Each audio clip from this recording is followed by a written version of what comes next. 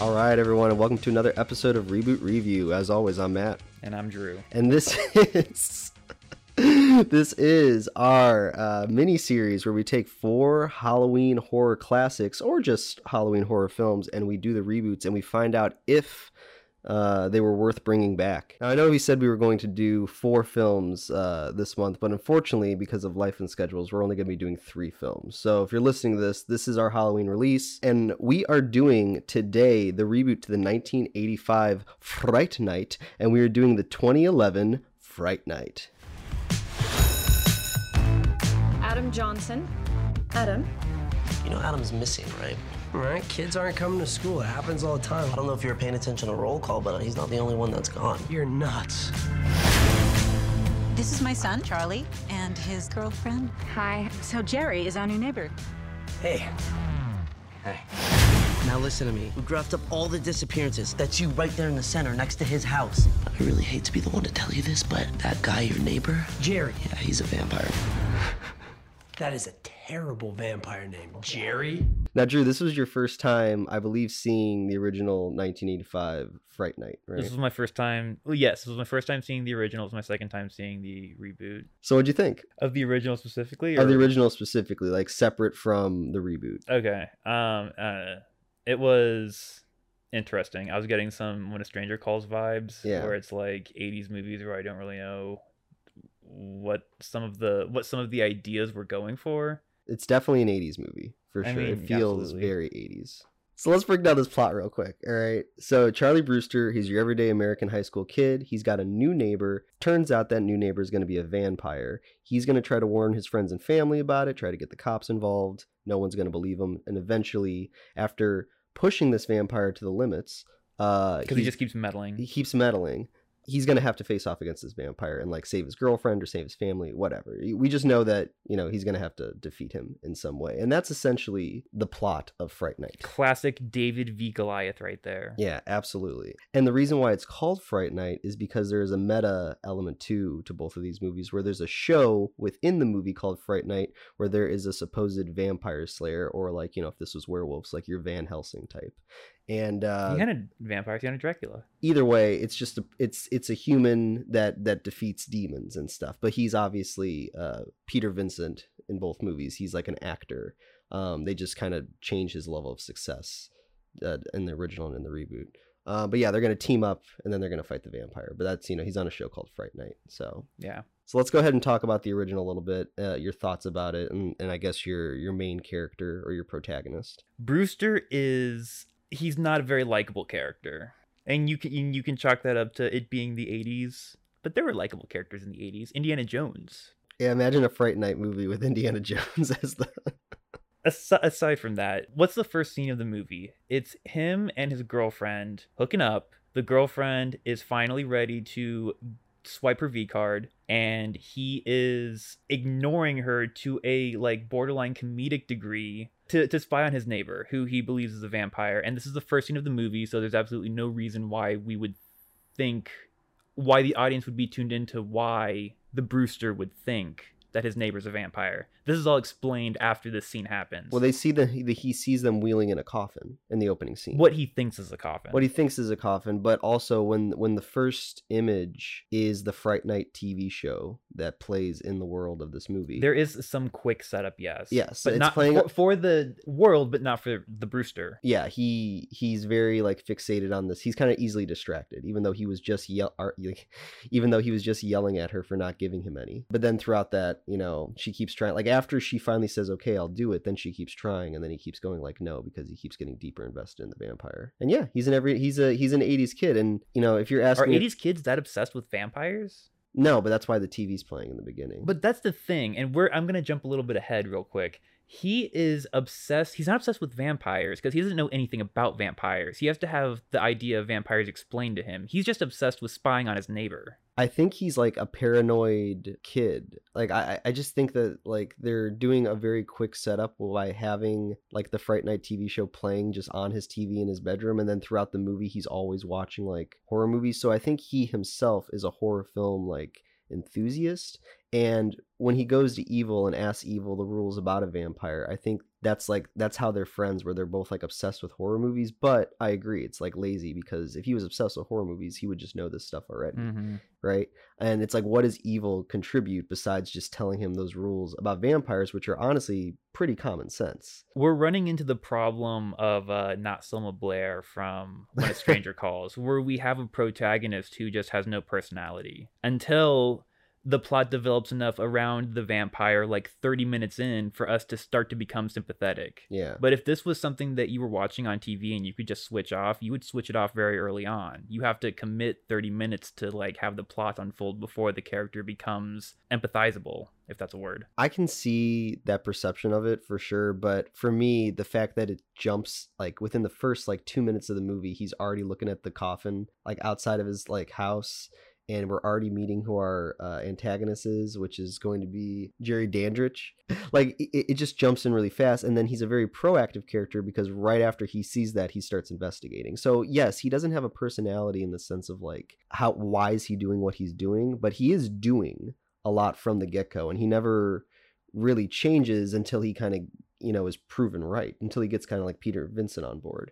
But I agree with that, but I just think that's just because that's 80s characters. They were just kind of everyday American boys situation. It's like, come on, why doesn't anyone believe me? And like, just a lot of complaining and stuff. But he snoops around a lot, and he doesn't react to anything. He, kind of initiates it. Yes, he's a very good, I think, tool for the plot is what you were looking for, because he's simple and he's proactive, and you can just kind of keep him, whatever you want to call it, like fucking with the Dandridge character, Jerry Dandridge. And we can compare him to Anton Yelchin later, but just to keep kind of going through some of these, we got our protagonist. Let's talk about our antagonist from 1980s. And I like personally this Jerry Dandridge. He's the same actor from Child's Play, and believe it or not, Tom Holland, who wrote and directed this movie, he also wrote and directed Child's Play as well. But yeah, I like Chris Sarandon playing this character. I like obviously the little like nonchalantness in his performance. Like he never really loses his cool until like a cross is brought in or anything, and he's very obviously like 80s suave with his Jerry curl kind of, or his half Jerry curl. And then he's got like the one creepy vampire finger and stuff.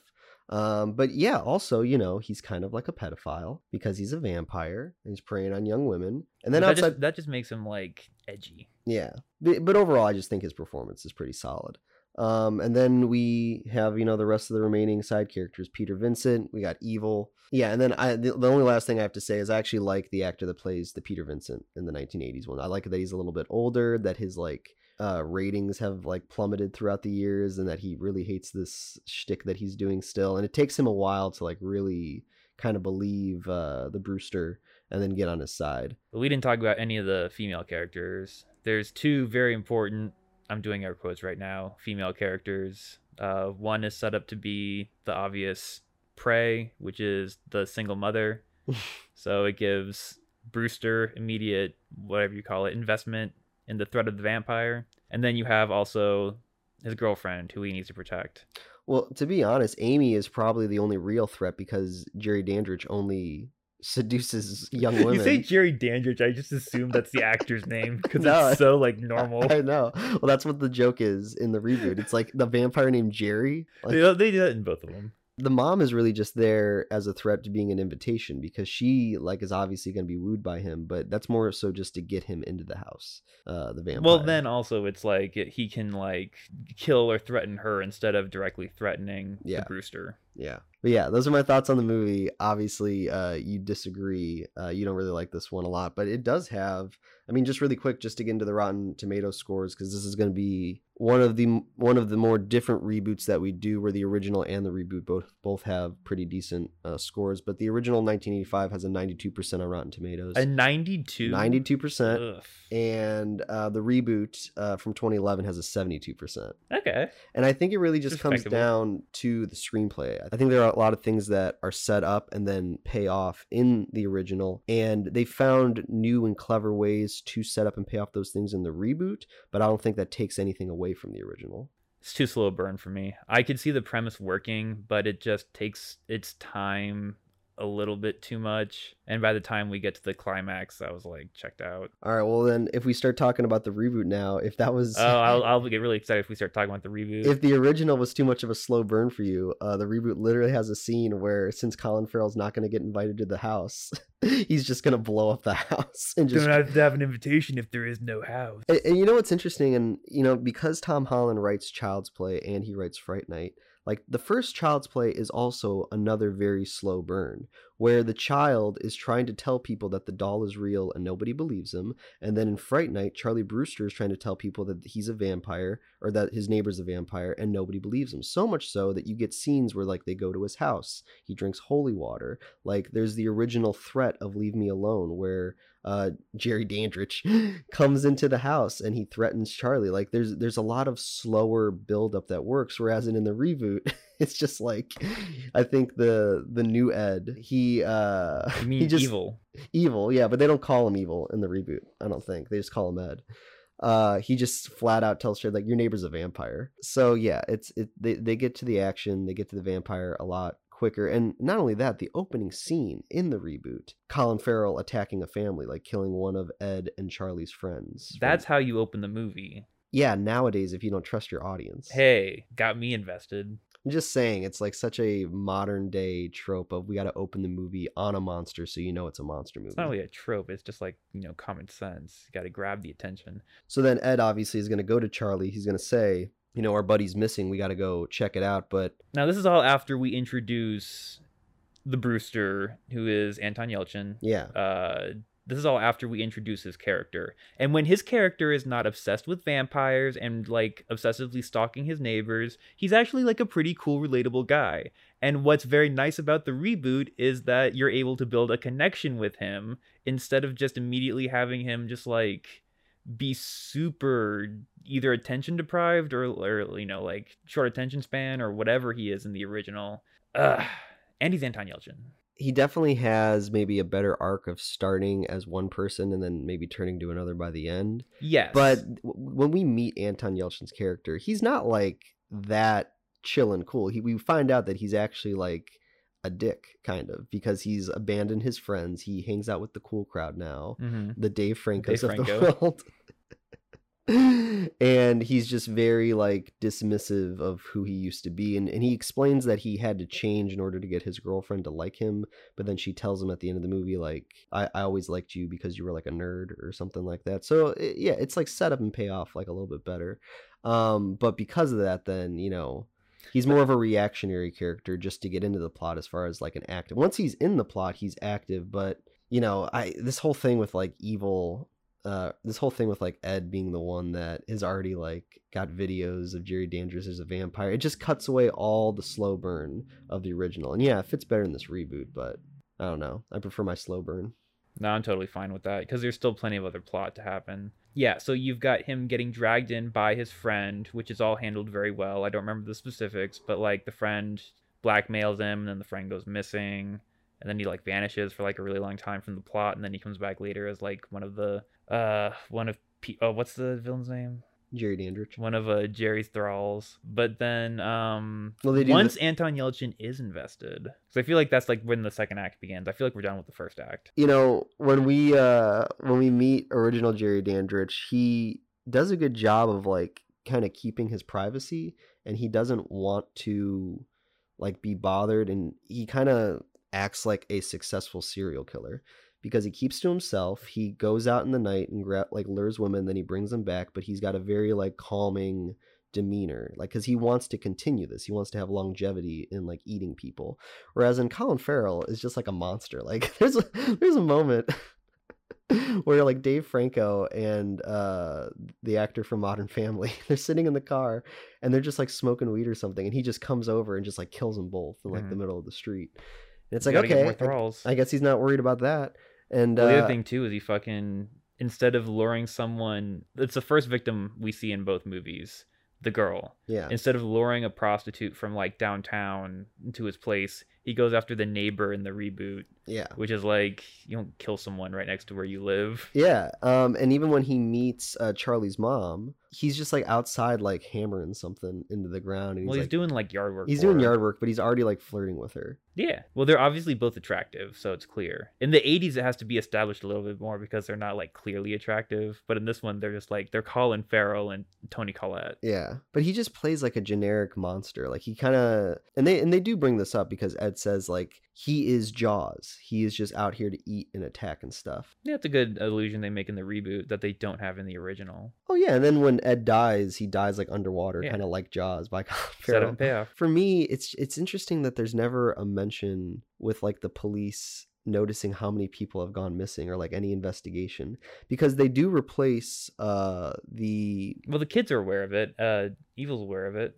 sure, but then when like they try to call, like there's never a scene where they try to call the cops and like They talk do it in about- the reboot, don't they? They don't do it in the reboot. He calls the cops and they just show up outside his porch, and then he like woos them. Colin Farrell. He makes like some jokes, and then they walk. Oh, off that's the right. porch. So they still do that. They do that, but if there was this many people gone missing in the proximity of this neighborhood, it's funny that there isn't a scene where the cops do investigate and like Charlie, because that could have been a more interesting scene in the 2011 version where they go into the house and they investigate what Colin Farrell's life is, and we get to actually see it, versus when Charlie goes in and he just sees like a barely moved in a house that already has this built-in like storage area behind his closet in his bedroom For like people. for like people to like be trapped in. Well, the thing is, like, you understand when the cops are going over there, like they're being like like it's called glamored. Sure. Like it's a power that vampires have. So it's not just like he's charming them. It's like he's actually like charming them, like literally. But when they do that scene, Charlie's just we don't really hear what he's saying to them, so it's just such a quick back and forth Yeah. that I didn't feel like that didn't come across. It's not set up very well, but it's that way. a part of it. Whereas that could have been a whole scene where he goes into the house with the cops, and then Charlie gets to witness him wooing Yeah. kind of the cops away or whatever. Either way, they do not try to hide the fact that Colin Farrell is a monster, a vampire, and he's just kind of like evil from the get-go, or he's just kind of like, threatening from the get-go. As opposed to what in the original? Mysterious in the original that whatever. then turns into threatening. I think about that scene once again where Jerry breaks into Charlie's house and he gives him a warning. He goes, just stop now and I promise nothing bad will happen to you. Like, We don't got time for that in the reboot. no, not in the reboot. We got to get him a sixer of Budweiser, and we got like, That's a good scene though. That's the thing, is they're changing it, but they're not changing it for the better, but they're not making it worse. they're not making it worse, but it's just They're making like, it better for people like me with like shorter attention spans. sure, but this is reboot reviewer, so we're going to compare and we're going to contrast. And Yeah, out of all the the reboots reboot wins. out of all the reboots that we've done, this does have one of the better writers on it because it's written by Marty Noxon, who's a acclaimed Buffy writer. Yes. So yeah, they know their vampire stuff right there. I do like, what's interesting is we didn't really talk about this, the setting, Mhm. which is I don't even know where it takes place in the original, but in this one, in the reboot, it is very distinctly a suburb of Las Vegas.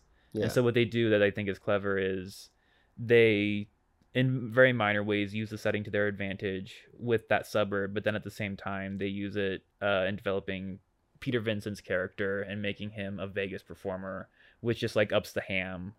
Because what was he exactly in the original? Like a TV In the original, host? he was a very successful like TV actor thought it whose was, like, character washed was out. Peter Vincent that like killed vampires. And then as he got older, he almost became like, instead of just being an actor on a show, he started hosting like, oh, welcome back to Fright Night, where we're going to show more episodes of stuff. Like he kind of became like a parody of himself.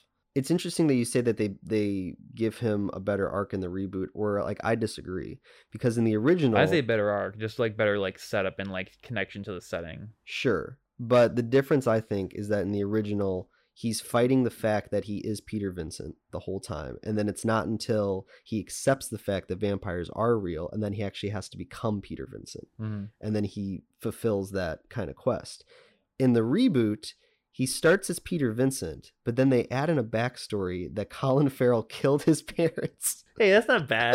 And he's been in denial his whole life that vampires have existed, but somehow subconsciously he's bought all these artifacts. Because he knows that the 'Cause threat he- 'cause he knows lurks that the- out there. Exactly. And it does. It's Colin Farrell. Sure, but then when he actually like, he doesn't even get to kill Colin Farrell. Nobody helps. I know, but that would have been the thing. No, Anton Yelchin's got to do it. Anton Yelchin's got to do it. So it's weird because in the original, all those artifacts that have been collected over time, they give that to Jerry Dandridge, and they kind of show you inside his house that he's like this antique collector. And then you would assume, because he's like 400, 500 years old, that these are things that he's gotten throughout history. So it actually makes his character more interesting than Colin Farrell, who's just got an empty house and like Budweiser and apples everywhere and a TV. And he's watching like Real Housewives of like Jersey or something. It makes him more of like an animal. That's what they were going for. Sure. It was intentional. Sure. But then when you just give him that in the reboot, then they go, well, where are we going to put all these artifacts? Okay, we'll give him to Peter Vincent instead. So there's like repeated things in this reboot, but they just give them to different characters. Now, see that the shit like that I don't think really matters. But then there's like other stuff where they change the character's motivation in the first act, like with Brewster. I think that really strengthens the narrative and the character. So there's changes that work. There's changes that don't really matter. I don't think there are any changes that are like for the worse. They're not for the worse. I find it interesting what they decided to change, and I personally like the original a little bit more, but it's just like you could have kept the same arc with Peter Vincent in the new one. You didn't have to give him this like last minute before we go into battle backstory that Colin Farrell killed his mom and dad. But that's so 2011. He created Peter Vincent, you know what I mean? Yeah. And they could have maybe played on that also, to where Colin Farrell like mocks him. He's like, I gave you this character. I gave you this success. But yeah, Colin Farrell doesn't even know who he does. He is. Well, no, he does, because he says to him, he's like, you got your eyes like your mother. And then he's like, you got the same shot as your father when he misses and stuff. We didn't talk about the truck scene where they're like running away from Colin Farrell in their like Jeep or whatever. Well, that's right after, once again, he's like, okay, if you're not going to invite me in the house, I'm just going to blow my cover and I'm just going to blow up the house. Yeah. And then it's smart. He is like Jaws. And that's a smart thing, is they intentionally did that. They're like, this is going to be a different Jerry Dandruff. Yeah. This is going to be Dandruff. This is gonna be like an animal, like Jaws, because we're not doing Twilight. We're not gonna do like he's like, handsome, like seducing everyone. We're gonna do like he's gonna be hunting everyone. Yeah, and that's why the reboot is superior. Well, there's a fun little wink in there, because during that chase scene that you brought up, after he stops the truck, another car pulls up, and who comes out of that car? It's Chris Sarandon, and he dies by 2011 Jerry Dandridge. So that's cool. And then when Toni Collette, after the Chris Sarandon scene, Toni Collette takes one of her, and that's another thing just about like the Jane Brewster, the mom character. In the original, she kind of disappears after like the second act, and we never really see her again, like at all. Well, her purpose was served. But they give her a job that requires that, where she works like late night shifts. Yeah, so we can explain why she's never around. I actually like Jane Brewster more in the reboot, played by Toni Collette, because and this is probably just stupid, but they make her like a realtor, so she has all those signs with like the stakes already in her car. She's got stakes. Yeah, but then they do the same thing with her. With after that scene, she just gets like, I don't know, she gets like head trauma, KO'd, and she gets put in the hospital for the rest of the movie. It's almost like, we'll give Toni Collette a little bit more stuff, but then eventually we just got to put her on a bed. But yeah, it's better. Well, it might be better just from a entertainment standpoint, but as far as the box office is concerned, this original... This is all that matters. What are those numbers? Well, I think it's impressive, because with the original, they only have a budget of like $7 to $9 million. 79? $7 to $9 million.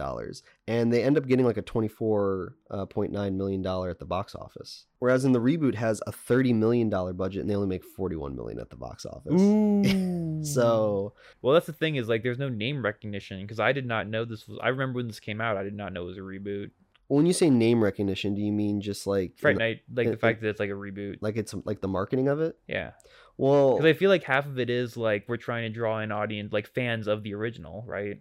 I don't think so. Really? You think it's like almost a completely new thing? I don't think so. And the reason why is because even like the opening of the reboot, where Fright Night is playing on the TV, it's not even playing on the TV in Charlie's house. It's playing on like a completely different house. So it's almost set up just as like a plot device than it is like a world building thing. Because in the original, when you open it up on the TV in Charlie's bedroom, you're establishing a character and a world.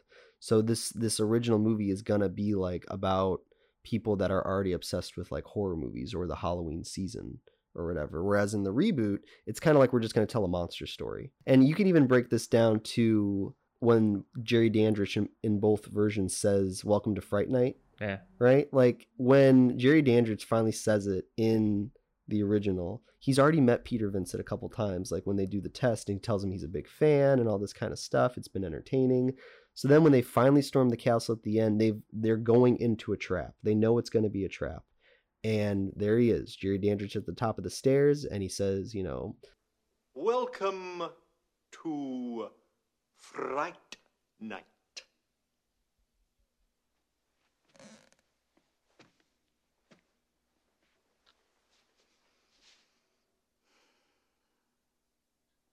For real. Whereas in the reboot, Colin Farrell says it, but then they put a demon voice on him when he says, "For real." Welcome to Fright Night. For real. And it's like that's what I'm talking about. Like there is a confidence in the 1985 version that is contributed. They just didn't have the technology. I'm just saying, like, it's contributed because of the slow burn, and that's a character moment where he's being very confident. You don't have to put a scary voice on him when he's got a scary fingernail. Whereas they in the had reboot, to make it different from Twilight. In 2011, they made it more like Twilight. No, they didn't. They did, because they made him like a pale, sexy vampire that shops at Hot Topic, and he's also a Jaws. It's a juxtaposition. I'm just saying, Chris Sarandon in the original looks more like a normal dude. So there's confidence and subtlety in that. Whatever. It's boring. I don't know. I think cheap like CGI and voice modification. That CGI is not cheap. It's not good, but it's not cheap either. The black eyes and like the open jaw, like they do the open jaw in both versions, but in the 80s version, it's practical and it looks scarier. I don't know. Is there anything else you want to talk about with this original or this reboot? Because I feel like we have more to say when it's like a bad movie, but both these movies I think are pretty solid. You obviously like the reboot more. I like the original more, but overall, this premise is fairly simple. Execution both times is good, and it's just like little differences of what they're we pretty like about substantial each one. differences. There's substantial differences, but they are in the same from boat. Like a plot structure. Yeah, but they're in the same boat. It's nothing like crazy like in Child's Play where we're going to take the killer doll, but we're going to give them a whole new like AI kind of thing. Like this is, you know, like we said, this is a Vampire Next Door. This is Rear Window. I think it's as far removed as you can get without completely flipping, or like I think it's as far away as you can get without adding a complete different gimmick on top of it. Yeah.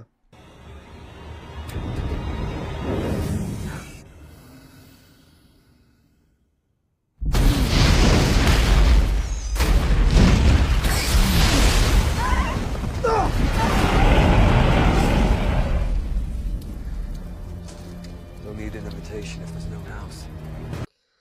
All right, so as always on this podcast, we ask 3 questions that lead to a final vote of is it worth bringing back? And the first question is, does it work as a reboot?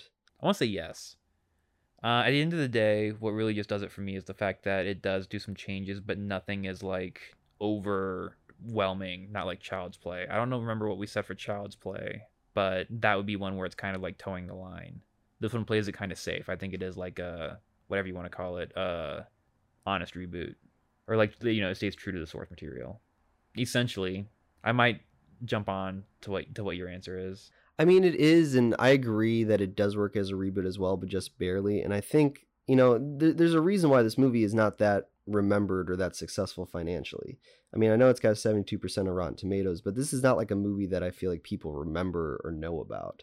And I think it's because it's like a by-the-books horror film. Just because we watch the original and can spot the different things and the uniqueness in the reboot doesn't mean necessarily it's successful at it. Well, I think that makes it true to the original, because the original was also kind of forgotten. No, the original is a classic. That's what I'm trying to say to you. Just because you don't like the original does not mean that the original is not like well received. I'm not saying I didn't like it. I'm saying I don't remember. I never heard of it. Well, a lot of people remember it. Mm-hmm. That's the thing, and that's the reason why they brought it back and they rebooted it. And I think that there are memorable scenes in that original because of the slow burnness of it that make you just think about it. Whereas in the 2011 version, the only thing I remember or think about is Anton Yelchin. I'm not thinking about Colin Farrell and his tight jeans and his leather like wrist bracelet, you know what I mean? And I think that the reboot is serviceable, and I think that's why it works as a reboot, but it's like barely.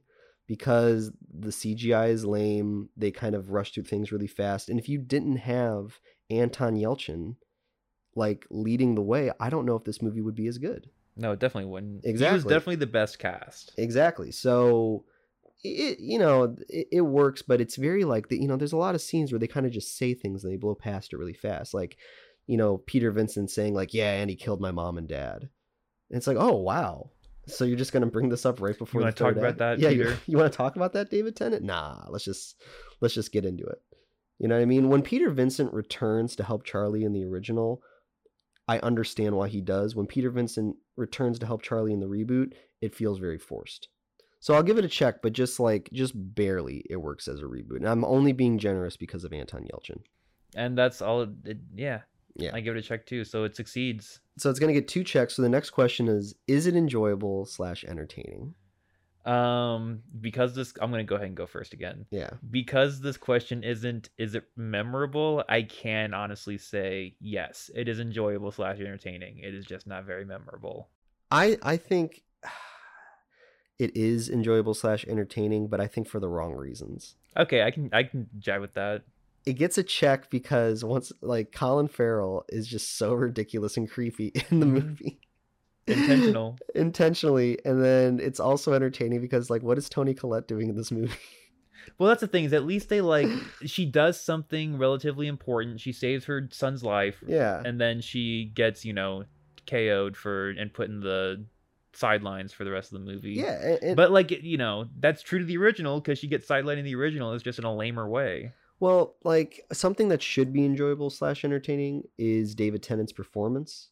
But to be honest, it's so flat, in my opinion. Is it his performance, or is it the way the character's written? Well, it's the way the character's written, but he has nothing to go off of. So he just plays the same like drunken, sarcastic comment. But like even when we get introduced to him, where he's doing his performance on stage, and then he's like, everybody stop. Like, I need to work with some professionals here. When we introduce him. Yeah, when we meet him. That whole scene, like I've seen that scene a million times before, where you meet like a big star and then you watch them like yell at everybody once. But this was 2011. It was cutting edge at the time. I know, but it's just so basic and boring. There's nothing interesting about his character.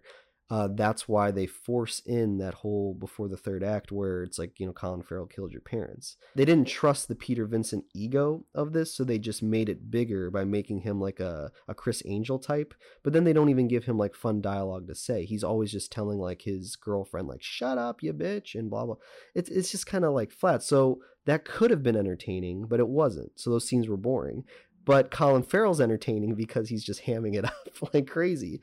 So there's moments in the movie where the ham works, and then there's moments in the movie where it's like, well, what kind of movie are you making? Are you trying to make a straightforward horror comedy, or are you trying to make this like ridiculous like meta like 2011 movie? So it's enjoyable / entertaining, but only in bad ways, like in the things that they maybe were trying to do seriously, but then it came off campy.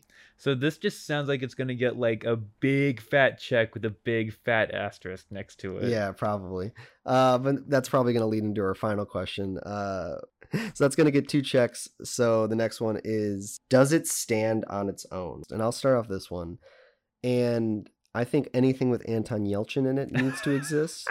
But unfortunately, this movie does not need to exist. Like this, when you're you just contradicted yourself. I know, but the movie, like Anton Yelchin needs to exist, but this movie does not need to exist. They didn't need to make this, and they just barely passed the skin of their teeth when they made this reboot. And honestly, it's like I said, it's not very successful. Like people don't remember this movie, and I do. It didn't do that well at the box office. And when we're watching it back to the original, it's definitely like there's things about it that are entertaining, but it doesn't need to exist. Like there's nothing, they're not bringing anything new to the table with this. I think I have to say yes, it does. So that's my answer right there. Lock it in. That was it. That was it. A check from me. I think you're one of the few people that think that this reboot is better than the original. But besides that, if you're doing the math at home, that's going to be 5 checks, 1 X. So it is going to get 1 giant check for worth bringing back. All right. But it's weird because it's worth bringing back, but in my opinion, it's not. All right, and that's going to be a wrap on Fright Night. Thanks, everyone, for listening. As always, make sure you like, subscribe, that you comment below, and give us a follow. We're available on all streaming platforms, wherever you listen to podcasts, or you can watch these episodes with video on YouTube. But outside of that, you got anything else to add, Drew? This girl tonight, she's a handful. Women who look a certain way, they need to be managed. It's true. All right, we'll see you guys next time.